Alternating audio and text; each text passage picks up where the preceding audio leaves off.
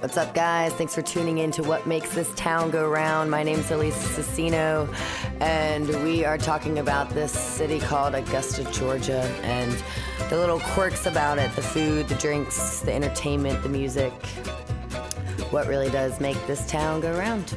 Bodega Ultima, it doesn't matter what you call it, what you want, because it's all good. The coffee is on and the atmosphere is happening. I had lunch there the other day and had a fabulous breakfast sandwich. First of all, it was on a croissant with an omelet, bacon, mozzarella, avocado, and tomatoes. It didn't stand a damn chance of sitting there more than 5 minutes with me. Located in Surrey Center on the bottom layer of the center, breakfast and lunch only, 7 a.m. to 2:30 p.m., Monday through Sunday. If you haven't been to Augusta's newest coffee shop, check it out. Bodega is bodacious. If that wasn't a hint enough, this man has been providing music in Augusta for years, from pianos to radios to 21 sold-out shows at the Imperial Theater, raising over $1 million in the past 10 years for local charities. If anyone knows how to get a town to show up, this man is it. Mr. Ed Turner, everyone. Well, thank you, AJ. It's excellent that you've asked me to be on your show, and it's an honor. Thank you. Well, thank you, and thanks for a little bit of a change of location here. Not a problem. So, being a man of music, how old were you when you played your first piano? My mother and father forced me to take lessons from a very elderly lady whom taught me songs that I did not know what they would sound like if I played them right or wrong. Therefore, I played them wrong just to see if she would notice. She did, and after 2 years, I quit. So it was forced, and you had no interest in it at all? No, I didn't. The big idea for music for me was to attract girls. It certainly wasn't my looks. And playing the Star Spangled Banner didn't give me any winks in the 4th grade or the 5th grade. Oh, my. So was there an instrument that did catch your eye? The bagpipes. The bagpipes. I'm having bagpipes played at my funeral. Louie Louie. Oh, I like that. Very excited about that. And you learned the bagpipes. No, I just like the bagpipes.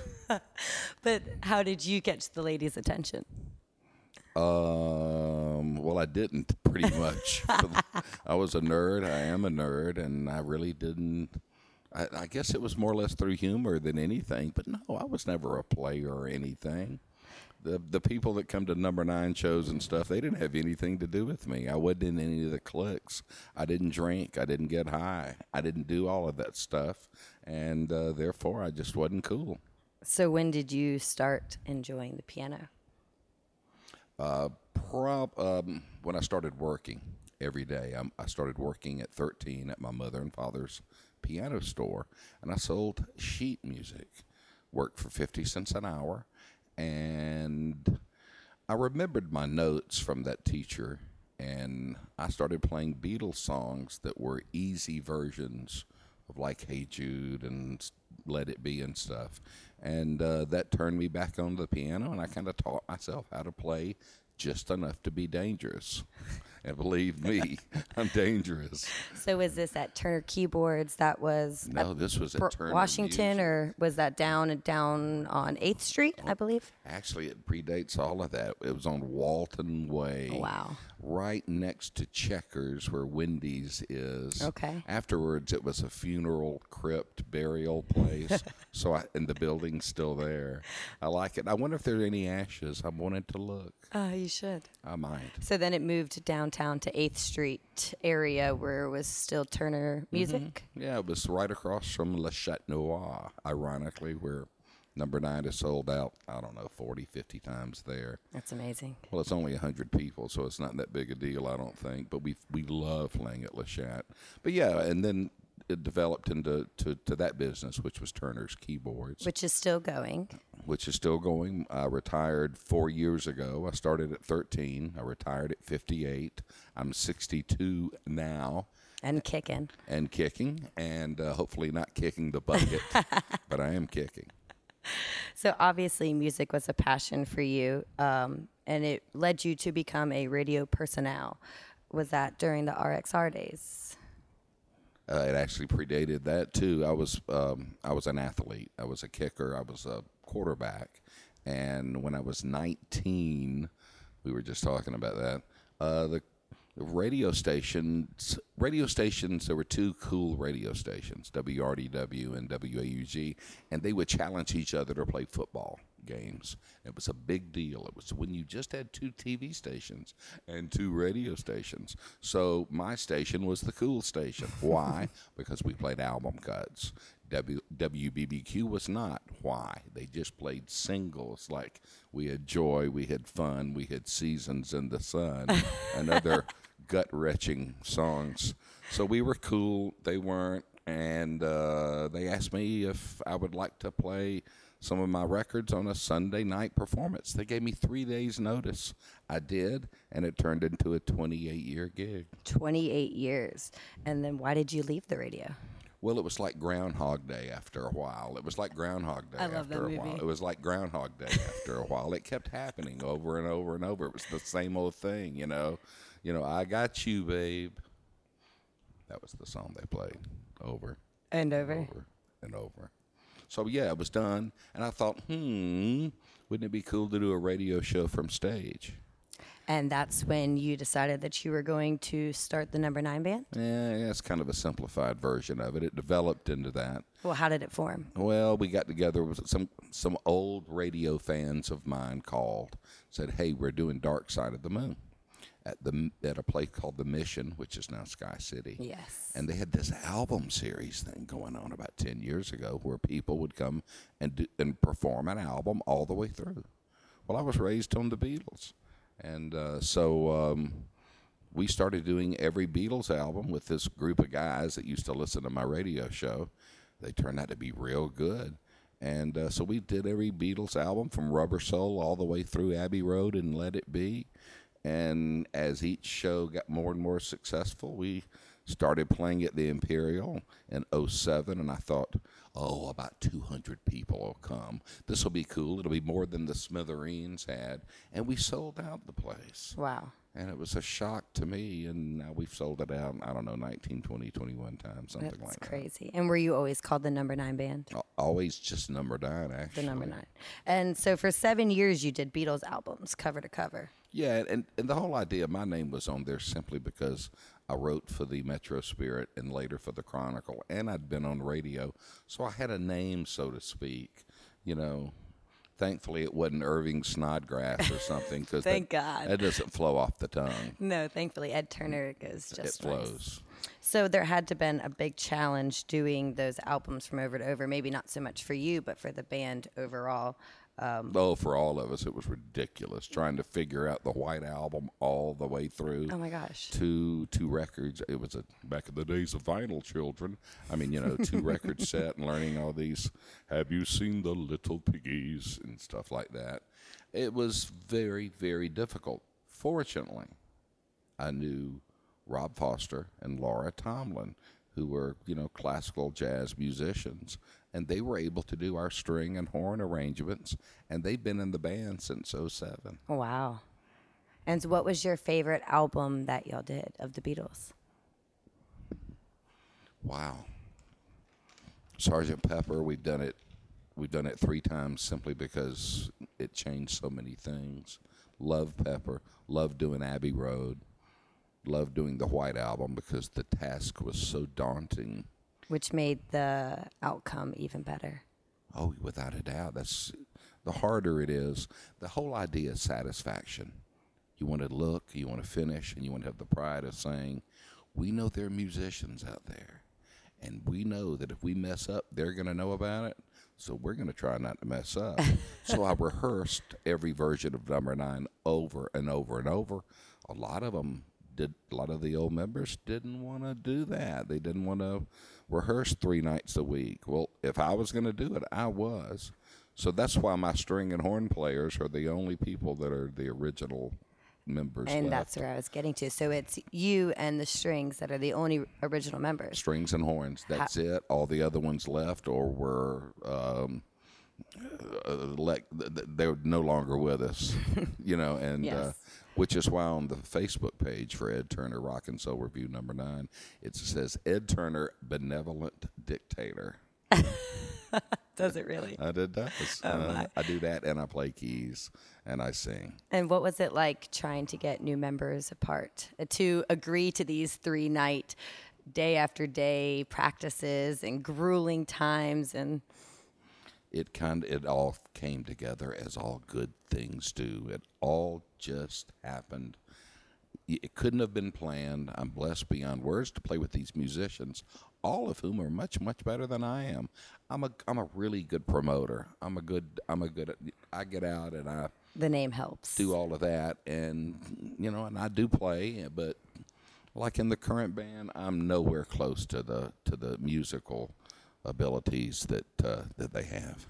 So you went from the Beatles covers to now what you are called the Rock and Soul Review. Mm-hmm. What was your inspiration for going that direction? No one else was doing it. One of the great, I think, business models you can do is what can you do, like you're doing with your podcast, for local music, which is just fabulous, and local places.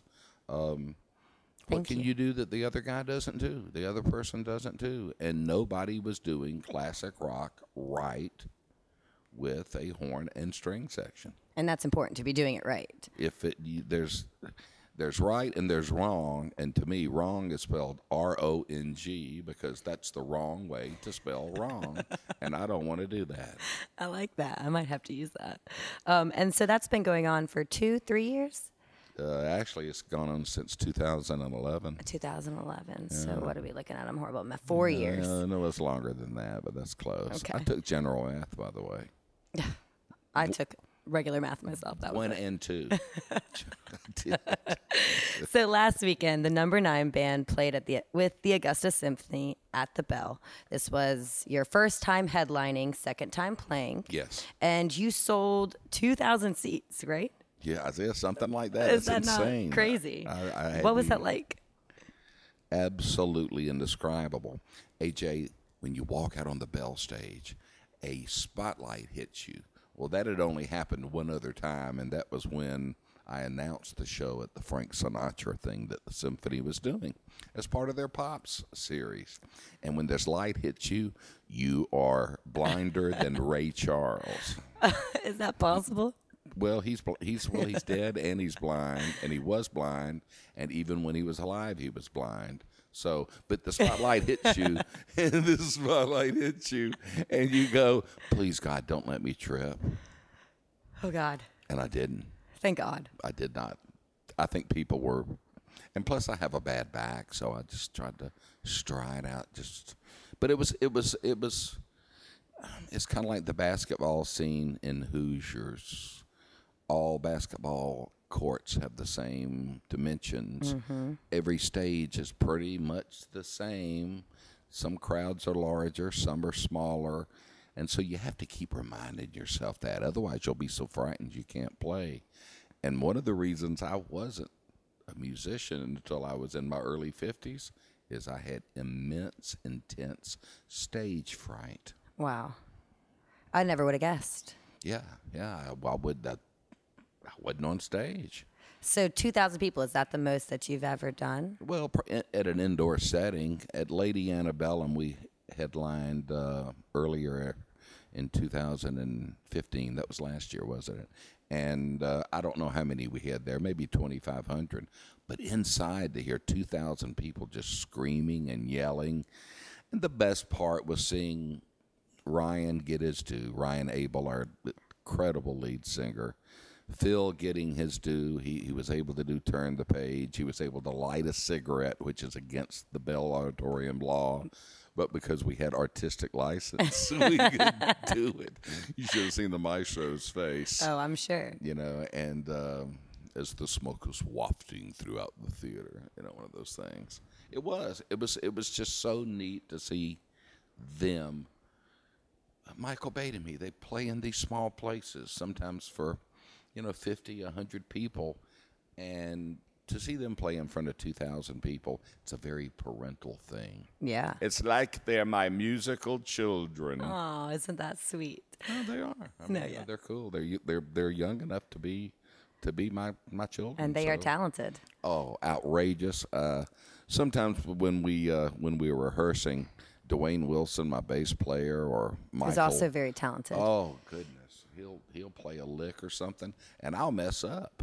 I'll mess up simply because I get distracted by some doo-doo-doo-doo-doo-doo-doo. And I go, wow, that's pretty good. So what was the most challenging task about forming this show this past weekend? Getting the symphony on the same language as the band. They deal with measures. We deal with feel. They deal with the written music. We deal with feel. With feel, and that could be totally different when someone's jamming behind a symphony. Without a doubt. And guess what? You don't jam behind the symphony. You have this particular moment of, hey, you can do a solo for 24 measures. Wow. And then you got to stop. So your band had to learn measures as well. We didn't have to learn it. We already knew it. The symphony had to. It was a combination of the Gotcha. two. But overall, a fantastic success. Yeah, because it raised money for kids. We like kids. We like pets. We raise our money for that. And for years, I've said I like children, especially other people's children that I don't have to deal Amen. with. You know, I can check them out, check them back in, and so forth. And we like dogs. It's grown-ups I have trouble with. So we raise money for kids. We raise money for dogs and cats. And this money from the Bell Auditorium with the symphony and Number 9, the money is going for their education outreach program. Wow, that's great. So these kids who are in the urban areas, the poorest, most disadvantaged areas in the CSRA, the symphony, this money allows the symphony to go out there, let them hold the violin, let them hold the flute, you know, show them what a piccolo looks like, you know, that sort of thing. And you never know. Look at Wycliffe Gordon. I mean, he had a relative that had a jazz collection. Wycliffe started playing I think it was his uncle's record collection. Otherwise, Wycliffe Gordon might not have ever been discovered, because he wouldn't have been exposed to that kind of music. That's unreal. And so what exactly charities, local ones at that, are you working with? I know the Humane Society. What was the children's one? Well, we have several different Multiple ones. ones that we do. The one that I'm most proud of is called Child Enrichment, and it deals with abused children here in our area. They're located off Walden Drive. It's run by Dan Hillman. They make the biggest difference in working with children that don't have moms or don't have dads, or maybe just have a mom.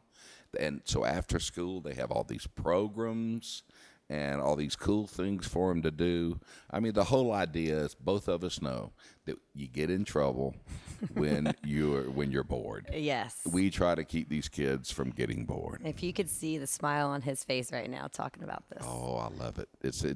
It makes you feel worthwhile. We must leave this world in a better place that we found it, and that's the Number 9 goal. I love it. I love it. I love it. So as a huge music fan, I'm looking around and there is so much music paraphernalia around here. It's Yes. unreal. If you have a color set, it's just gorgeous. Oh, The it black and really white, is. it loses it. So you've been to lots of concerts. I know, just talking to you, I can see it. Your favorite concert that you went to that was not a known commodity? Tell me about it. That's a great question. The first time I saw Sharon Jones, she wasn't a known quantity, and that blew me away beyond words. Where were you at? That was at the Imperial Theater. It was part of Westaboo X number of years ago. And later she played with Number 9, and we've become good friends to this day. And y'all played the bell together as well. And we played the bell together last February. She was gracious enough to let us open for her and the Dap Kings. Yeah. They're just great people. And there was I wish I could think of the name of the band. There was a band that played at Sky City about a year and a half ago. Take a deep breath. It will come to you. Oh, the deep breath's not going to work, I don't think, in this case. Too many dead brain cells. Did I tell you about my time in Vietnam? If you can share it if you like. Well, I didn't. I didn't go there. I didn't think so. I didn't. So. So, your most prized musical possession, what shall it be? I'm not into materialism. I drive a 1998 Toyota Camry. My most prized musical. It doesn't have. It could be a record. It could be.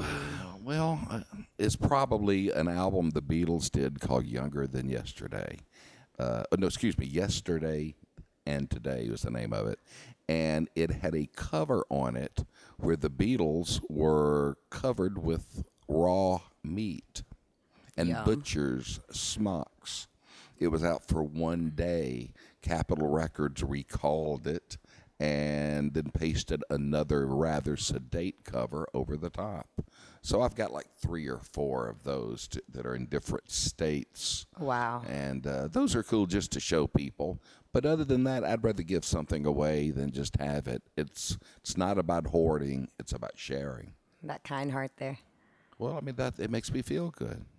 Has nothing to do, it's not look what I gave away or anything. No, it makes me feel good. I love turning people onto music or to art or to, something that they don't know, and I like sharing. So besides the Beatles and besides Sharon Jones, what is one of your favorite things to listen to? I love vintage rhythm and blues. Yeah. I love finding old obscure James Brown, Otis Redding, Sam Cooke, Aretha Franklin, Marvin Gaye. I love those. I love the British invasion of the bands that came over with the Beatles. It's interesting, all these bands like the Animals, who had House of the Rising Sun, and the Rolling Stones, and the Yardbirds, who had For Your Love and Heart Full of Soul, and I'm a Man. They had Jimmy Page, Eric Clapton, and Jeff Beck as guitarists at one time or another. I learned about American black artists as a 4th and 5th grader from all of these bands from England. In other words, the writer of the song might be from Mississippi, but I would hear it from an English band. So it was a rather circuitous route. Yeah. Isn't that bizarre? That is. It's pretty neat, though. Yeah, on a Rolling Stones album, the first 4 albums, they didn't write but 1 or 2 songs. So they did Howlin' Wolf songs. They did Bo Diddley songs. They did Buddy Holly songs. So that's how I learned about those people. And I went, I'm going to go buy me a Buddy Holly record. The Stones did not fade away. That's pretty cool. That's rad. That's rad. Any personal opinion about today's music on the radio, today's top hits, the pop, the whatever's popular at this moment? Do you have any sorts of feelings towards that? The problem of being 62 years old is I've just about heard it all. So I guess it's kind of like being a chef. 50 years from now, they're still going to be using and cooking chicken. And so what can we do with chicken to make it different? And so with music, it's the same way. I want to hear something new. Unfortunately, for me to hear something new, I have to hear something old to hear something that I've really never been exposed. The music business now is like it was before the Beatles. It's very singles oriented. People download a song rather than buying the whole album, or unless they're a Taylor Swift or an Adele fan or whatever. And all that's cool. And whatever people like with music, I mean, why should I castigate or make fun of somebody who likes liver? I don't like liver, Why should, so if someone likes, EDM or electronic or rap, hip hop, whatever it is, just because I don't like it doesn't mean it's not a viable form. Whatever you like is cool, the whole idea. I like to spread joy, and I think great music spreads joy. No matter what it is. It doesn't matter what it is. If you like it, that's good. That's all that matters. That's fantastic. So tell me, what is next for Ed Turner and the Number 9 Band? Well, let's see here. We're going to go, have I mentioned the European tour? Tell me about it. Good. We're not going to Europe. There is no tour. No, We'll probably play Lachette a couple of times in March and give that money to give a chunk of that money to one of the dog rescue companies that are the We love our nonprofits. pups. Oh yeah, Lord, we'll do that. We're playing in Waynesboro for the good people of Burke County, April the 30th. What is that for? And they've just got a little art scene down there in Burke County, and they're trying to get it going. And we have a lot of Number 9 fans down in Burke County. They came up and asked me if I wanted to do it, and I asked the guys, and they said sure. So I love it. And then usually, and plus, well, I'd like to work with some other symphonies. I'd like to try to hook up. We've got the arrangements now. It was a wonderful experience. It did very well for Symphony Orchestra Augusta, which we wanted it to. Yes, growing. So why not do it in Columbia? Why not do it in Memphis? Why not do it wherever?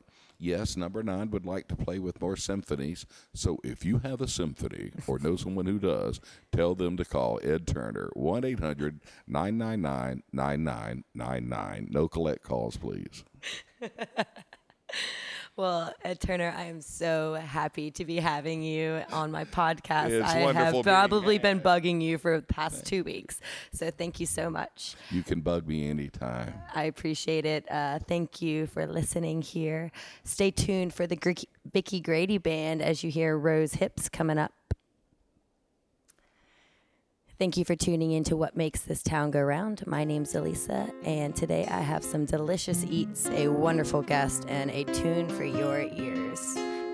Podcast number 6. Your lips are like rose hips, your eyes are like the sky.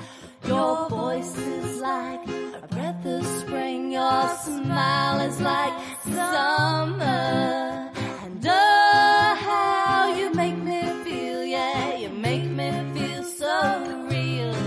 And oh, like a dream come true, I've been waiting to meet someone like you.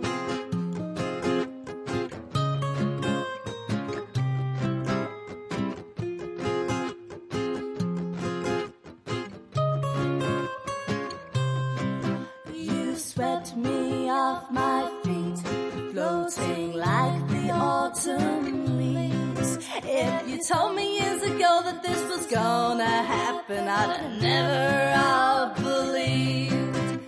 And oh, how you make me feel, yeah, you make me feel so alive. And oh, like a dream come true, I will never leave your side.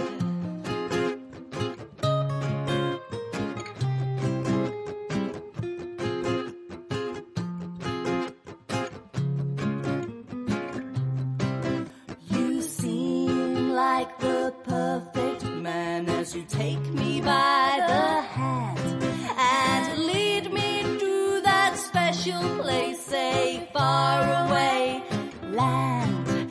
And oh, how you make me feel, yeah, you make me feel so high.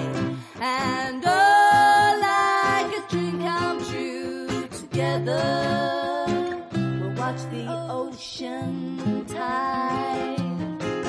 La la la la la da da la da da la da da da la da la da da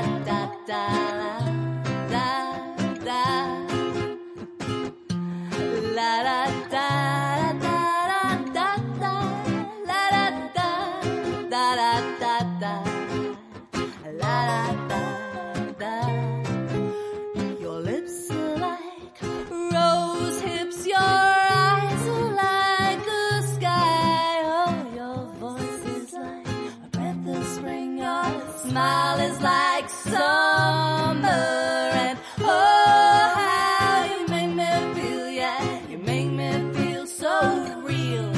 And oh, like a dream come true, I've been waiting to meet someone like you. I've been waiting all my life.